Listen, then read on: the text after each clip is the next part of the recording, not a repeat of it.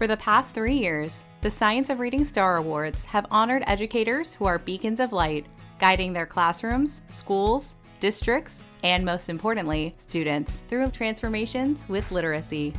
Now join us as we honor this year's winners at a special celebration event, which will feature celebrity keynoters and past podcast guests. Mitchell Brookins. 2 years ago, one of my students as a school administrator came to me on the playground and he said, "Mr. Brookins, I want to be like the other kids." And I said, "What do you mean?"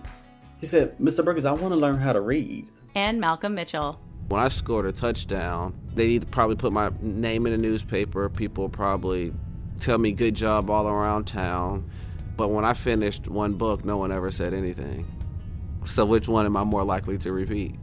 Find out more information and register for the 2024 Science of Reading Star Awards ceremony at amplify.com/Star Awards celebrations. That's amplify.com/Star Awards celebration, all one word.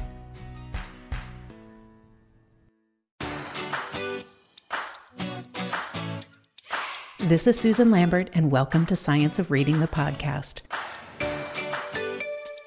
A quick programming note. This is our second to last episode of Season 6. All season long, we've been exploring the infrastructure behind the Science of Reading movement. We've looked at how people in very different roles throughout the education system are working in their own ways to advance evidence-based literacy instruction.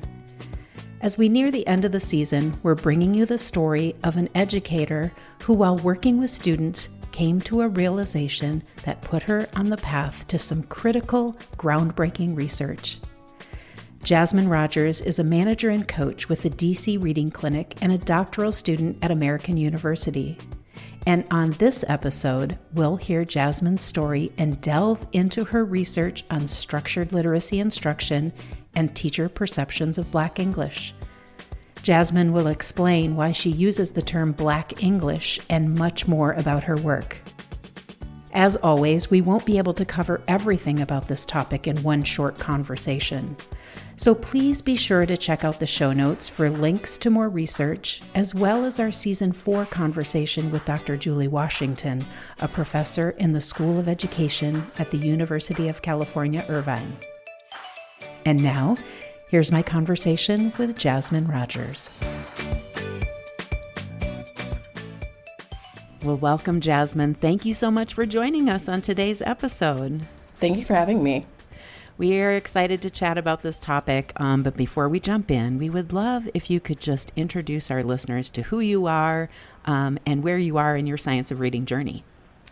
So my name is Jasmine Rogers, as you already know. I work for the DC Reading Clinic during the day, which is a clinic that focuses on teaching teachers the principles of the science of reading and leading needs-based small groups as it applies to appropriate structured literacy practices. And then in the evenings, I am a doctoral student at American University. I am in the Education Policy and Leadership program with a focus on early literacy initiatives. And I also adjunct there teaching a master's course in reading for aspiring teachers. As far as the science of reading, thankfully, I have been able to be exposed to the science of reading because of the DC Reading Clinic. I was a teacher for about 9 years prior to having this job. And so I've been very fortunate that for about the past 5 years, I've been able to really dive in and hone in on my practice and do what's best for students. That's awesome. And for our listeners that remember, well, I think it was our first season? We actually had Mary Clayman, is that right, from the DC Reading Clinic, just talk a little bit about what's happening there. So we'll link our listeners in the show notes to that. So you're kind of a product of that DC Reading Clinic. Oh, I am, and I'm very proud to be a product. I'm really excited that the Reading Clinic has made such an impact on Washington, D.C. and our school system. Thinking about teachers who have been trained from the Reading Clinic and where they have branched off to, it is amazing to see the thousands of children that they are impacting because of the work that Mary Clayman started in our district. That's amazing. Oh, yeah. That was such an inspiring episode. And I didn't put two and two together until right this minute that you actually were part of that legacy. So that's amazing. So you found yourself in a doctoral program. How did that come to be that you decided, oh, I think I'm going to go back to school? While I ask myself that every day, I decided to apply for American University's program because I saw that they had a very specific grant for people who were passionate about special education, structured literacy, and anti-racist practices. And at the time, I was a special education teacher, and all three of those areas are things that are very close to my heart. So I applied based on that and was accepted in the program, accepted as an ELI lead, and I chose the program because of its commitment to teaching best practices to teach students to read, and its commitment to fixing injustices and making sure that we are providing equitable instruction to students. Yeah, that's amazing. And I know a lot of our listeners out there are thinking about where to go or what to do in terms of their next steps. So I think this is going to be a great episode to just really encourage people, if you have an interest, to pursue it. It's hard, but it's important. And you're at the place now where you're actually thinking about, well, you're actually doing your research. So you already have your topic. And so you're like getting near the end. So close. I'm so close.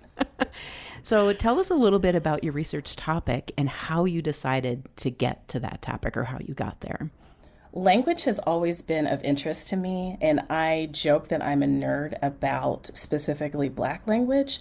When I was in a teacher preparation program, we took a class on language development, and towards the end, they did a short lesson on African American English or Black English, and it was just really interesting. So I started reading books to learn more, and it was just something that kind of stuck in the back of my head for a while. Fast forward to last year, I'm in the doctoral program trying to pick a topic, and I'm a reading specialist at the time. Mm-hmm. I have children who are Black English speakers, and we are reading a decodable text after doing a full structured literacy lesson. We're in the last part, seeing if we can apply our knowledge to this decodable. Great. So I have one student who it's his first read through the decodable, which means I cover the pictures. I tell him the names of the two characters so that he understands that the ones in capitals are name. Student begins to read, and the first words are, Mac has a cap. And he looks at it, stops, reads it again, and then is like, this doesn't make any sense. I'm looking at him like, what are you talking about? He's like, you can't have cap. And then I was like, oh my goodness, you are correct. Because in Black English, cap means that you're lying. It's a phrase that sometimes people say no cap just to make sure that you understand that that's not a lie or a truth, to something that's like exaggerated. And so I'm thinking, and I know this, didn't even like conceptualize that was the meaning. I was like, you're correct. You cannot physically have cap. I'm going to go ahead and change this. So I went, taped over cap, wrote hat. Mm-hmm. We talked about a hat. And then, continued on. So it was like, fine, great, we get the short A. But I'm in my mind perplexed, like, I previewed the text, should have known this. Another child ends up reading it in a different group, another Black English speaker. She flies through. She's actually at the point we remove the paper, she can see the pictures. So she knows what the characters are. She's reading through the decodable, nice and fluent, accurate, sounds brilliant. So at the end, of course, we ask comprehension questions. I ask her, what happened in the book? She said that it's a story about a rat and a cat that are friends, but the cat lied to the rat, but they became friends at the end because they told the truth. And again, I paused and thought, I can see exactly how she drew that meaning from the text. Mm-hmm. Thank you so much. You did a great job. Here's your sticker. We're going to talk about tomorrow the cap in generalized English so that we can have, the different understanding. But those two students and those two instances that occurred very close to each other inspired me to think that as a teacher, a Black woman who speaks Black English, who knows the language, who is very well versed in structured literacy, if I overlooked this, and if that caught me off guard a little bit, then that means that could potentially catch somebody else off guard. Yeah. And so I wanted to make sure that in my research and in my role now as a coach of teachers, that I'm able to help teachers address and understand, first of all, understand language, but then address what to do when situations like that occur, which they occur often. Interesting. And we're going to unpack that just a little bit. But first of all, thanks for picking up this topic, because I think it's going to be really important, and we are going to watch your research sort of emerge. But before we sort of dive in a little bit further, for the general purposes of our audience, let's just talk about what you mean when you say Black English. What do you mean by that term? So when I say Black English, I'm talking about the language that many African Americans in this country speak.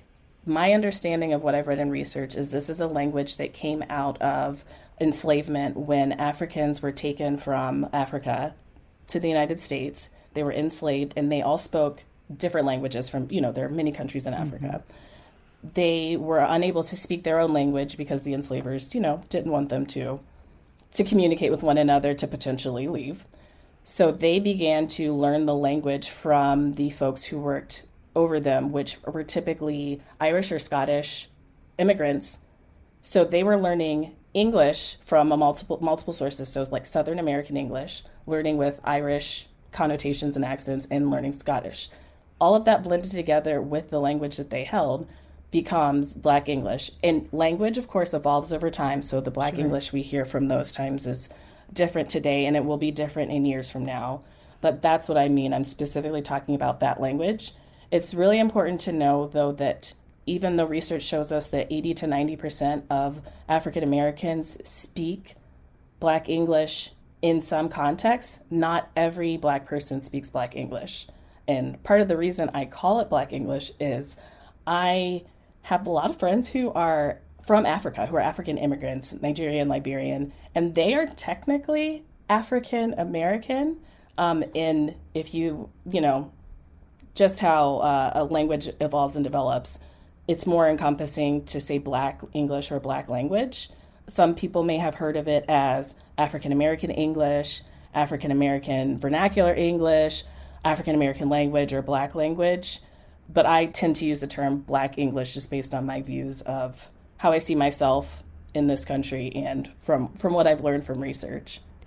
It's interesting because the example that you provided was a really meaning-based example as opposed to a phonetic pronunciation. And I think typically when we hear about African American English or Black English, the examples we've been provided, or at least the examples that I've heard, typically land on the pronunciation side as opposed to the meaning side.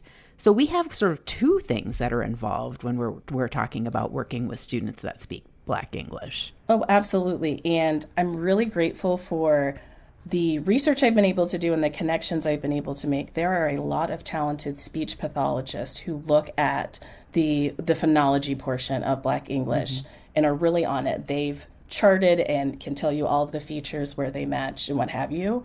And that's great for, the bottom part of Scarborough's reading rope, right? So that we know phonological awareness is a part of that. Phonology is very important.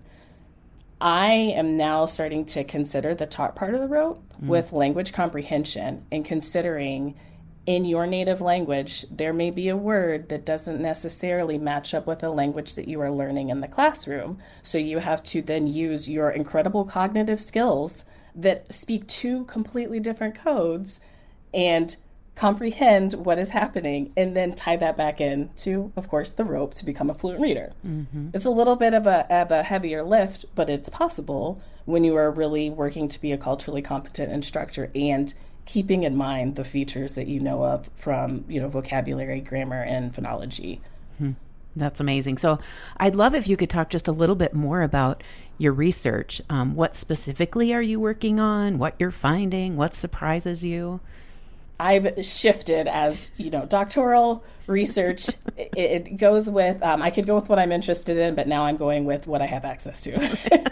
So what I have been finding as I explored this topic, and I'm so grateful for my friends, family, community, the teachers that I coach, who just kind of talk to me and let me bounce ideas off of them. What I'm realizing is when I talk to people who are completely unfamiliar with Black language, talking about rules and providing specific examples helps them connect to then understand that they've actually heard it before. And then from there, what I'm now focusing my research on is the beliefs that people hold within them about language.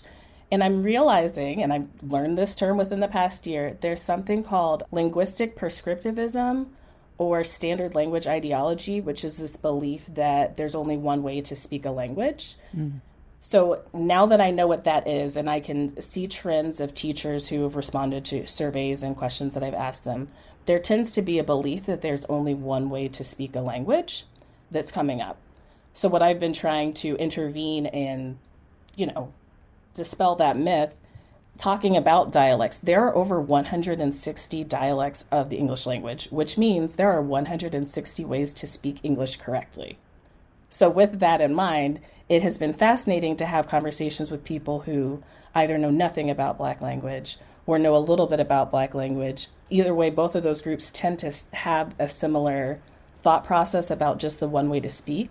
But by having conversations with people and connecting the knowledge that they have with their own languages, it's been wonderful to see how people are able to shift their perspective. What kind of responses are you getting from teachers when you start to bring up this topic? The teachers that I coach are fantastic. They have been interested in my research ever since I've talked to them. It's great, establishing relationships with folks.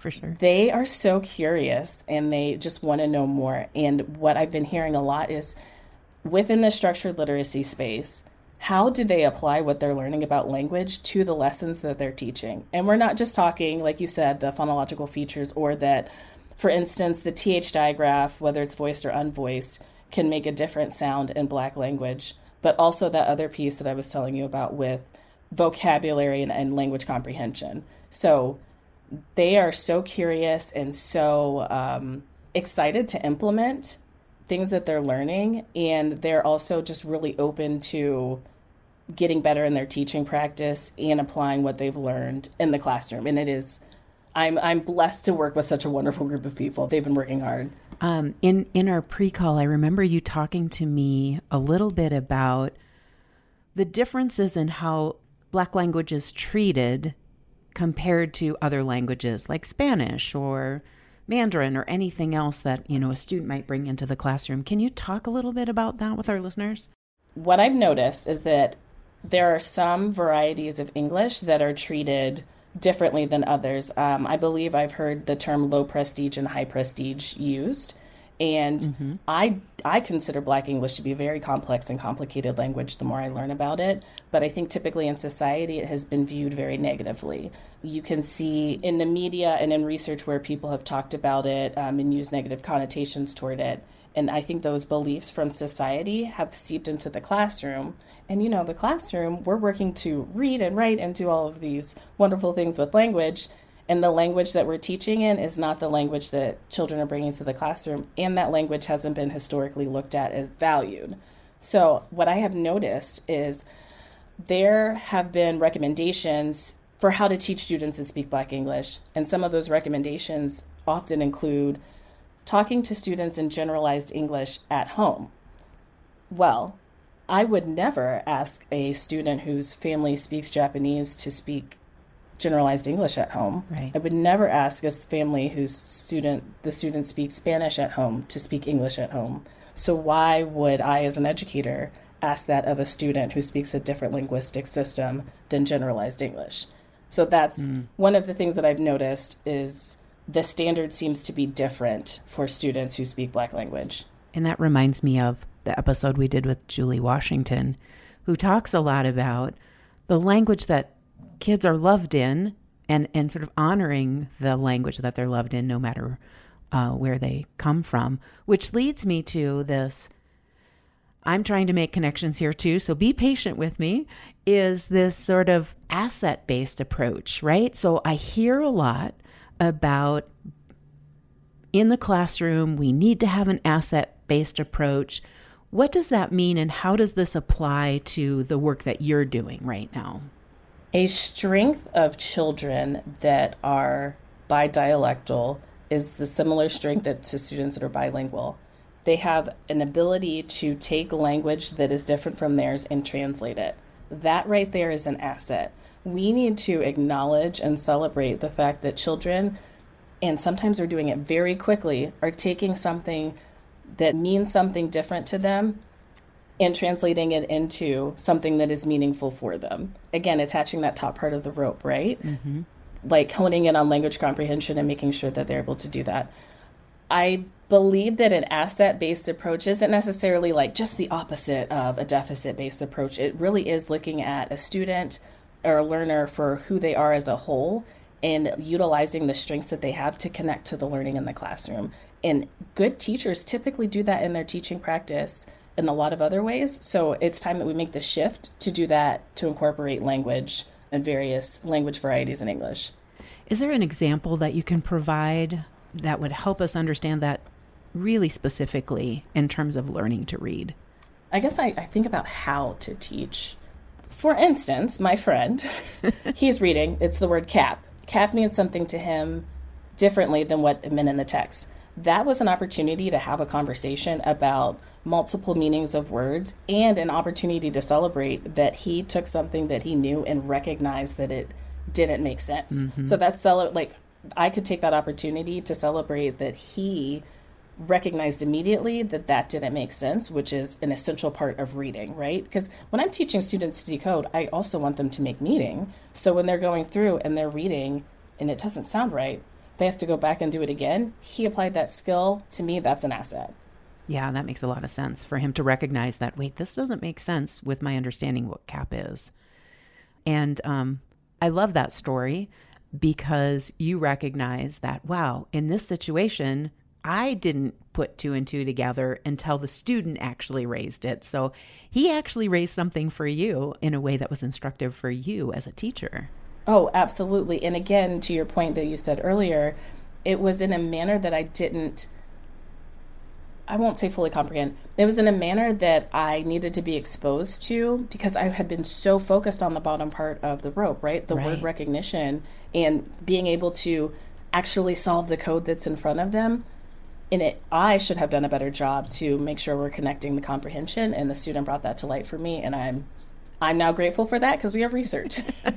And now you can actually put his name on your list of references, right? It's somebody that helped you with your research. Yeah, and the great thing about, what I shared with the children is I had one student who the reading was a bit laborious. It was strictly decoding what was in front of him. And then another student who was arguably fluent, accurate, sounds great, but she took a different meaning. So then I just take a different approach for her, which is she read it just fine. We're not necessarily concerned with the decoding aspect. Let's talk about the word cap, what you took it to mean, and let's go back with a different meaning of cap and see what that looks like for you in the text. And now let's ask this question again of what was the text about? Wow. And when I think about, I'm going to ask you this question about structured literacy in a minute, but when I think about, right, those leading indicators that we know, like word recognition, accuracy, and fluency are so important and, highly correlated to reading comprehension, this idea that, wow, if you wouldn't have asked her those comprehension questions after she fluently read this text, you may not have uncovered the fact that she wasn't getting the meaning that was intended within the text. And that is precisely our link to structured literacy, right? That bottom part of the rope, the word recognition part, she's got it. Now we need to make sure we're developing everything at the top, from the structure of the sentence to her vocabulary, and allowing her to work those things together so that she becomes a skilled reader. For a lot of our listeners, they completely understand what structured literacy means and what that looks like in the classroom. But when you're introducing new dialects, students that have new dialects or new, different languages, whatever that might be, what does that look like differently for them? And let's put it in the context specifically of Black English. Does that mean that there needs to be something different about the way that we approach structured literacy for them? I would say that it needs to be targeted and specific. And it's not necessarily the children, it's the teacher who needs to make the shift.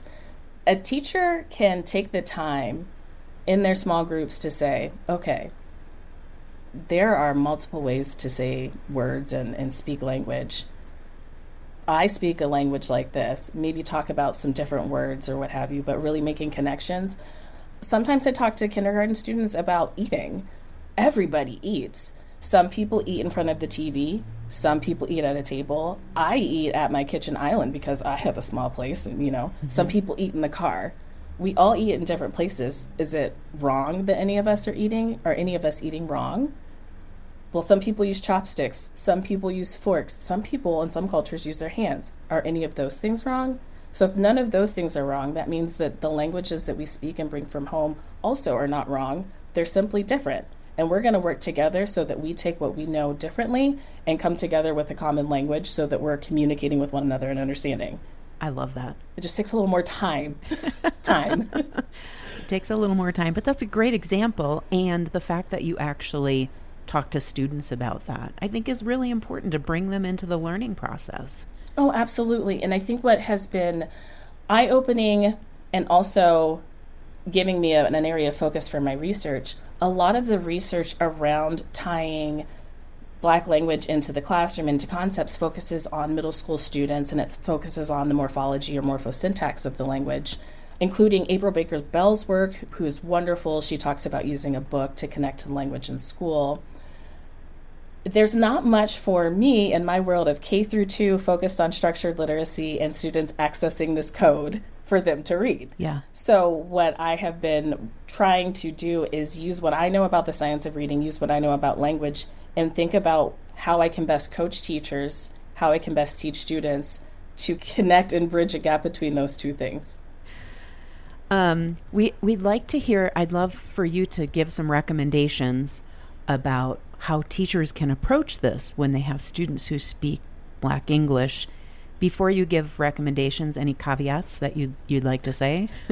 So I know we spoke about this briefly. Yeah.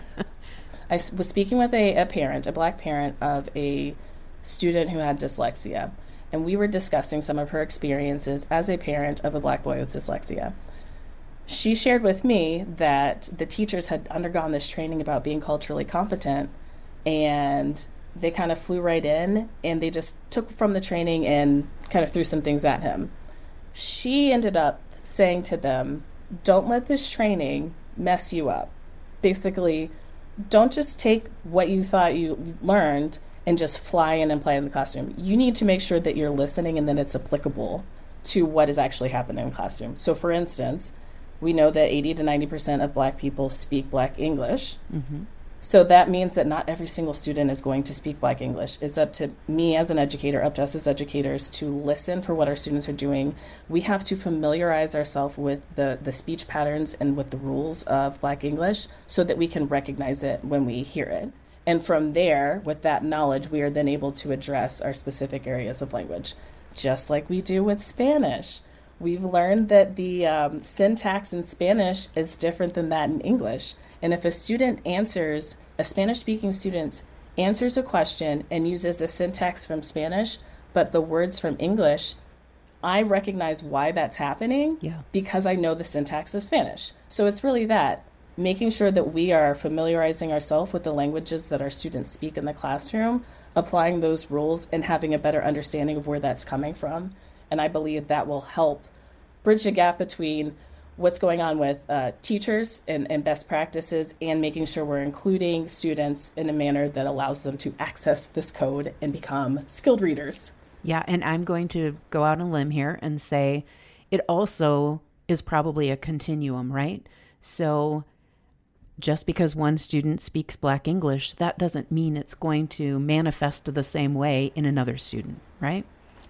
Absolutely. And if we think about the development of language, especially the development of individual phonemes and where students are speaking, there are students who are able to pronounce, think about yellow, how kids say lello, right? Mm-hmm. There are some children who are able to say yellow before other children who say lello. If we're really thinking about the development of language, you kind of got to give kids a shot until they're 7, really expose them in the classroom, talk about language, expose them as much as humanly possible, and give them time. Yeah, I love that. Give kids a shot in the classroom. Yeah. I love that you bring everything back to making observations about what the student is doing, how they're speaking, and really, sort of grounding it in the student and response to the student, as opposed to a standard instructional practice. So I appreciate that you're bringing the students into this. So with that, with the caveats, what kind of recommendations do you have for our teachers who are working with, and I would say young students speaking Black English, because that's really your area of expertise, is the young students? Yes, my area of expertise is K through 2. So there are a lot of materials that teachers can access if they are in upper grades when it comes to relating language variation to the classroom. So they are able to do that. Our K through 2 teachers and teachers of younger students, I have learned in my research that there is not an evidence-based approach to having a protocol or a strategy in the classroom, but there are a variety of recommendations. My first recommendation is to get familiar with the language that your students are speaking. So that takes work and that takes time, and to be very flexible as you're learning, and also be open to learning. We can learn a lot from our students. We're not necessarily the holders of all knowledge. Just like my student was able to teach me and remind me that I need to focus on vocabulary and comprehension, your students have a lot that they can teach you. I would say, as far as specific practices, I'm thinking about the phonology part that we discussed earlier. Mm-hmm. If there's a phonological feature that you are recognizing is Black English in the classroom, and you are trying to teach a skill that may be different than what the student's phonology is that they're used to, take your time. So consonant clusters. Mm-hmm. Typically, students that speak Black English will pronounce the first phoneme in that cluster. So if I have the word blast, a kid may say blast. So if I'm teaching a lesson about blends, I'm going to make sure that I am pointing out both of the consonants at the end of the word blast and pronouncing them, but also recognizing when the student says blast, they've been saying blast their whole life. Right. Take your time, point out that this is, a great way to say the word blast. I'm going to say the word blast like this. Now I'm thinking, I don't know if blast was the best example, but that's all right. I would say making sure that the specific features that you're teaching, especially if they align to something that you know is a feature of Black English, take your time and highlight the great things that students are doing, because kids don't want to learn if you're out here like telling them that they're doing something wrong, or if they're not having a good time. Like, they're with you for like 6.5, 7 hours a day. Like, celebrate them. I hope you don't want to be around happy people. The kids do too. I love that. So before we get to the last question, what's next for you in your research?